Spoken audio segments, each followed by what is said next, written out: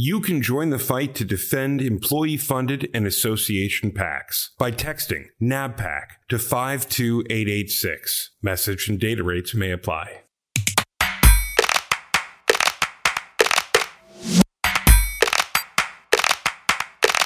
Welcome back to the Facts About PACs podcast.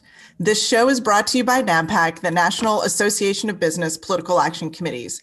And I'm your host, Michaela Isler, NABPAC's Executive Director. It's April 2021, and in the world of business, we are now in the second quarter of the year, 3 months removed from the attack on the U.S. Capitol that unfolded on the 6th of January. That incredibly painful day is seared into the minds of every American, Adam, and the impact of those events have been a powerful force for reflection within our industry. For many companies and their employee-funded PACs, Michaela, the last 3 months have been a time of assessment. What changes, if any, should we make to our process? Where do we need to improve? Have we heard the stakeholders in our PAC and addressed their concerns? What actions will we take in engagement with political giving and when?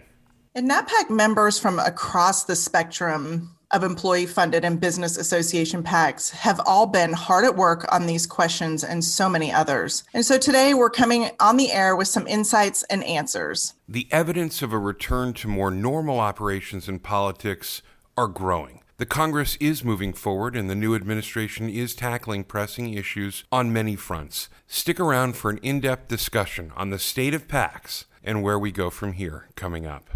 The Facts About PACs podcast is produced especially for the members of the National Association of Business Political Action Committees. In every episode, we recap this week's NABPAC activities, share actionable intelligence and best practices, all while connecting the PAC community. Thanks, Adam. And I'm excited to welcome to the Facts About PACs podcast our dear friend, colleague, and PAC expert, Amy Adams of Dunn Associates. Amy's voice is a familiar one to so much of our audience. She plays an important role inside NABPAC and unilaterally as an advisor to many of our members. Amy, welcome back to the podcast. Thanks. It's fun to be back. So, Amy, I want our listeners to know that here at NABPAC, we have pursued a vigorous process over the last 3 months, helping our members, the press, and candidates better understand the pause in giving that many of our members took. And of course, preparing for a return to normal operations. Oh, yeah. And we've had a ton of questions into the PAC Help Hotline. Glad to see so many members taking advantage of it. But we've had a lot of discussions around conversations with PAC board members and how to review the candidate contribution criteria, PAC budgeting processes, makeup of the PAC board. It's been really fantastic, actually, to see. Obviously, for many, it felt like we were all drinking from a fire hose for the last couple months. But I think folks really have now taken a strong look and done a lot of great due diligence so they can move forward with confidence. The last 3 months have given me personally an amazing window into how intentional and strategic folks are in building their PACs and keeping them healthy. Amy, I've heard you lead so many gatherings of PAC managers, and the conversations that folks have had have been one of vulnerability and concern, but also proving that a lot of important steps were taken long ago to bring together a really wide swath of voices within their companies, within their eligible class, and that they were prepared in many more ways than even they understood for some of the scrutiny that we have been undertaking in the last 4 months. Absolutely. I think that, and this has been a year. I mean, I think that's an understatement, right? Like we've seen a lot with the pandemic, with the protests over social injustice last summer that began there. We often say that running a PAC is like running a small business. I mean, these are not folks who are just working 9 to 5, checking some boxes and going home at night. These are folks who really take the running of these programs seriously and have done some really good thinking far before here about contribution criteria, about the diversity of the voices that took part in making decisions about which candidates the PAC would support. And so I think the nice sort of the silver lining of all of this has been that now it's not just the PAC directors alone who believe it, but they now have a bigger audience within their organizations who understand the work that they've been doing and why it was so important and have now bought into the importance of it. And I think, at the end of all of this, it's been such an important reflection point, but I think in the end, we're going to be stronger for this. Whether or not an organization made any changes to their current processes, at the end of the day, they have a better understanding of where they've been and really how they're going to move forward. And so one of the things, Amy, that we've done besides just really being on a listening tour and helping our members as much as possible, but we have also taken the time to survey our membership and understand exactly what they have done in this pause. And to your point, it's been incredibly thoughtful. I think we're going to have an event on April 13th to really dive into the specifics, but I think there's some things sort of like the top line learnings that we can take away. And so since you've been intimately involved in this, maybe we could just talk through some of those for our listeners.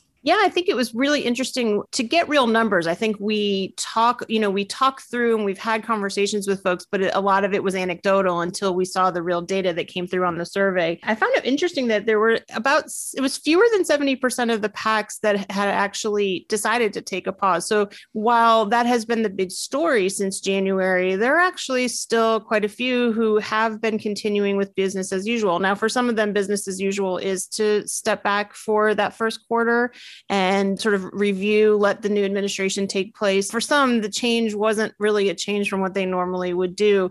But of those who did pause, only half of them really paused to all candidates. There were some who paused to different types of candidates. So it wasn't a complete pause in every sense of the way. But in the top 3 factors of deciding on how they were going to begin again, one of the strongest ones was the vote of the PAC board, which, as I had mentioned earlier, is now more diverse because of other efforts that PAC directors have made. It's the determination of that after they've done their review of all their contribution criteria and all of the other policies and procedures of the PAC. So many of the folks who are just beginning to understand the real facts about PACs as a result of the pause and so much of the journalism that's taken a look at our industry understand that they are not black boxes, that there is incredible amount of engagement, not just with the solicitable class within a company or even broadly within associations, but among everybody. And as you stated, Amy, 2020 was a year where we went virtual, where as we were disconnected in many ways, especially among PACs, we became a little bit more connected. Conversations were happening and people were beginning to listen more to what are the fundamental urgent priorities in our business, in our industry that are going to keep our jobs safe, and how we work with government through candidacies to let people know and educate them about what we do and what we need to be successful and support our own communities. That's been just as big a part of taking stock as anything else. And it started in 2020. The pause, now over for so many, has really been a reinvigoration for PACs, for the people who are stakeholders, and for the leadership. I think you said it best. It's not just the PAC managers. Everyone's got a skin in the game here, and they're making themselves heard and feeling more comfortable in doing that. Yeah, I think that's right, Adam. And I think the level of communication, enhanced communication with all employees, but also with the eligible employees has been really great to see. I know Amy and I both have been a part of a number of town halls with our member companies and their employees and their solicitable class, talking about not just the events of January 6th, but just really kind of going back to the basics on why an organization is engaged in the political process, why now more than ever. We look at the Edelman studies, we look at the general consensus that businesses and CEOs are critically important in preserving democracy.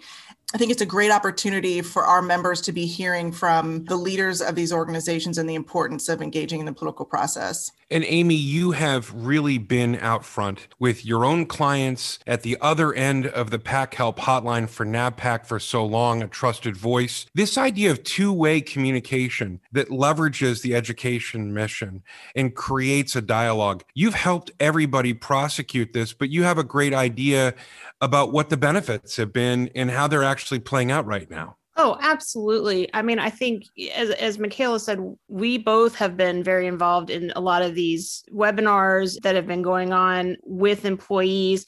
I think one of the other pieces too is that this virtual environment has allowed us to create the conversation with candidates as well and with lawmakers as well, that we were able to, they didn't have places to go. They were locked down too, the lawmakers.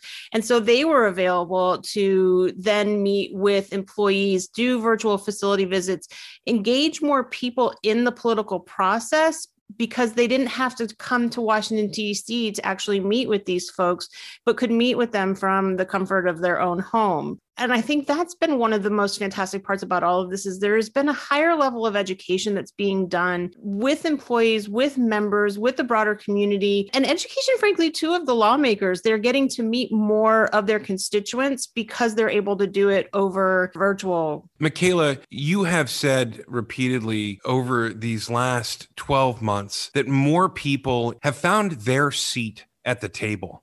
They have interacted directly with candidates. They have heard from candidates' committees and political committees and honestly felt engaged in a way that they never have before. These strengths, these seats that have now been pulled up to the table, they'll never be taken away. We've included people and made them feel more connected. And these are the things that are empowering PAC managers to get their programs rolling again. And some of these changes are ones that will last, won't they, Michaela?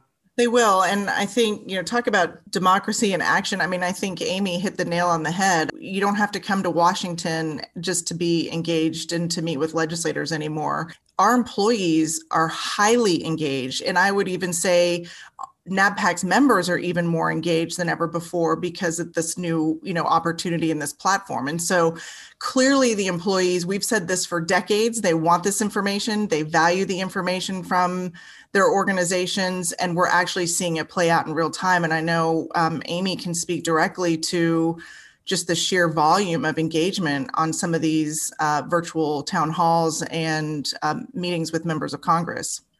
Absolutely. We have members who both last year and this year too are getting upwards of 1,000 to 2,000 employees joining for their policy webinars. We're getting engagement and seeing numbers that we've never seen before. And the virtual platforms are making it possible. One of the things that I have enjoyed the most through the Facts About PACs is giving NABPAC and our industry an opportunity to full-throatedly push back on some of the worst disinformation and accusations and misunderstandings about what political activism on the part of employee-funded and business association PACs really mean. We now have educated people, especially journalists, about the fact that our entire space has had their voice suppressed in a way because there has been no increase in donation limits for 40 years. But most importantly, what we've been able to do is show that PACs have a moderating influence, that they are about finding compromise and moving legislation forward, about making communities and laws that help business and therefore families and better jobs, better pay. But trusted sources of information are harder and harder to come by. And sometimes that really means having tough conversations. Our PAC managers have been telling us that one-to-one communication, speaking directly to people who either have heard things that aren't correct or believe something that they don't have all the facts about, can give way to better understanding when you take the time to take that call, to return that call, to share the stuff that helps to elucidate why we do what we do. What did we find in our survey about how having tough conversations can have really beneficial results? I think the results show that we've actually, across the board, lost very few PAC members within our organizations. To your point, Adam, just because it's on Twitter or in the mainstream media doesn't mean it's truth. And we have heard repeatedly that the one-on-one communications and sort of taking the time to answer the questions, let an employee voice concerns, express some unhappiness, but almost in every instance after those one-on-one conversations, it ends in a really positive way. And the PAC manager, as a fellow employee and someone who's part of this organization, can really speak to the truth. And as we always say, the facts and the reality about how transparent and accountable and how regulated we are. It's a lot of work for our PAC managers. It takes a lot of time, but I do believe that in the end, it's been incredibly powerful. Which, if you think about it, is a tremendous analogy to the whole purpose of the PAC in the first place.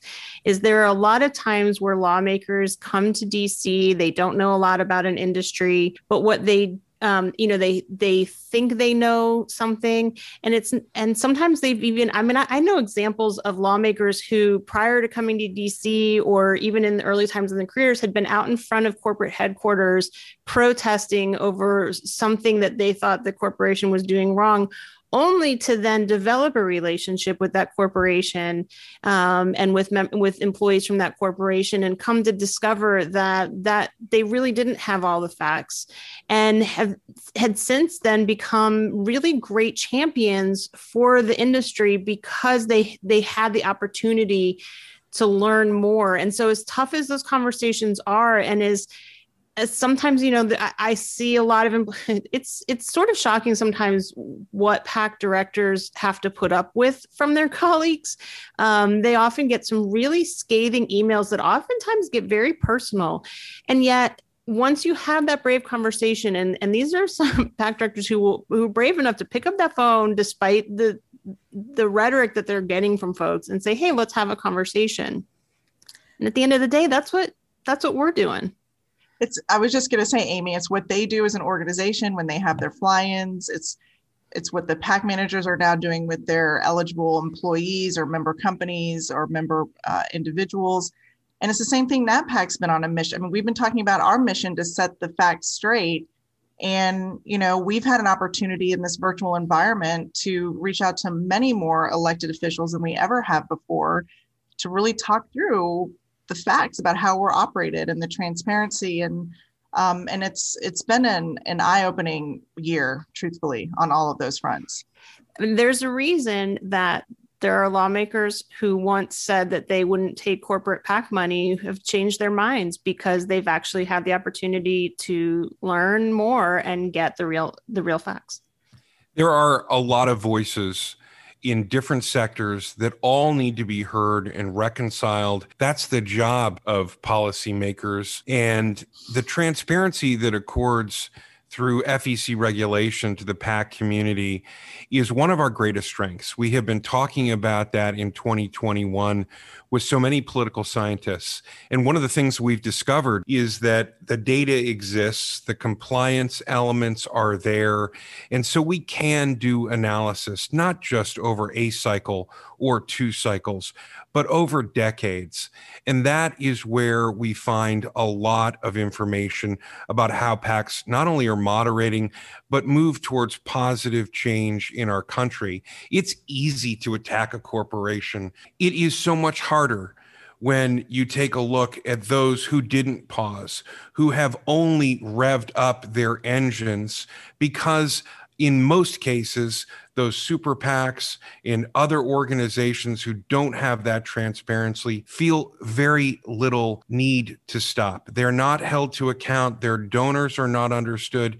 And I think, Michaela, that we have gone through difficult times. We have gone through a process. And as we emerge from it, not only are we stronger, but every step of the way, people can see what was done and what we will now do. And there is nowhere that light is not shining. That's exactly right, Adam. And it's unfortunate. I think it's no secret to at least the two of you that this is, I think, probably where my biggest frustration lies, is that while we are the most transparent and we are having the tough conversations, it is because of that transparency that we see these activists trying to use that against us. And without the full story, without the full facts. And I really think for all of our listeners out there that really does make the point that our members and all business PACs get in front of their donors, their employees, their members, and they be the ones to be shaping the dialogue and the conversation around this, because in some ways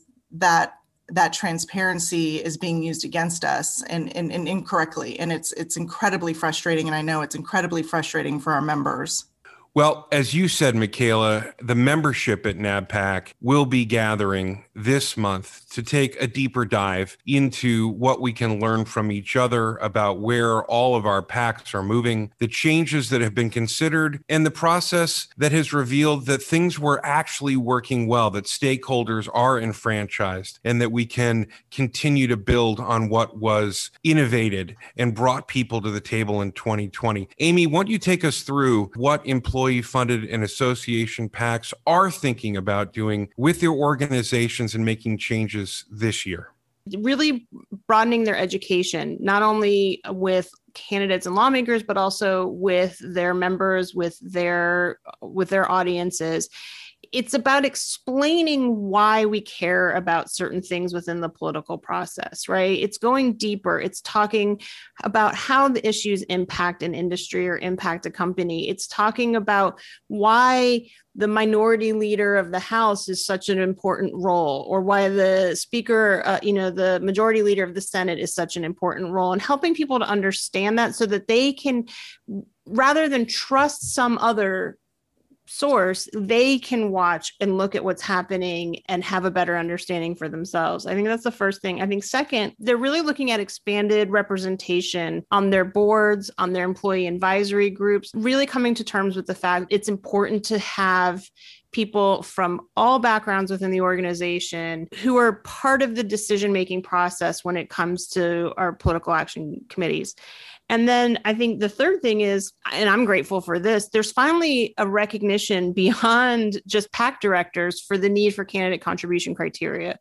Now, I think PACs realize that you don't have a strong program unless you have done the work to look at your criteria, examine it, determine if it meets your business goals, if it meets your business culture. And that recognition now extends all the way up to the C-suite and now doesn't just sit with the PAC director themselves. Well, thanks, Amy. I think there's so much more that we can dive into, as always, with you, but I'm looking forward to being able to share some of the underlying data within the survey on April 13th with you. There's so much more we can dive into, but I just want to thank you so much for being with us today. You are the voice of NABPAC's PAC Help Hotline and just an amazing colleague. So thank you for sharing your insights with all of us today. And I know that you'll be back on the #1 PAC podcast in America soon. Thanks. It's always fun to join you guys. And to all our members and listeners who celebrate, I hope it was a happy Passover holiday. And for those who celebrate, I wish you all a happy Easter. Thanks to everyone listening and sharing the #1 PAC podcast in America. Facts About PACs stands alone in promoting the most transparent and regulated form of political giving. Our association and this show binds our community together, and we are proud to have you with us. Subscribe and share, and we will be back soon with a new episode. Until then, stay safe, stay engaged, and keep moving forward.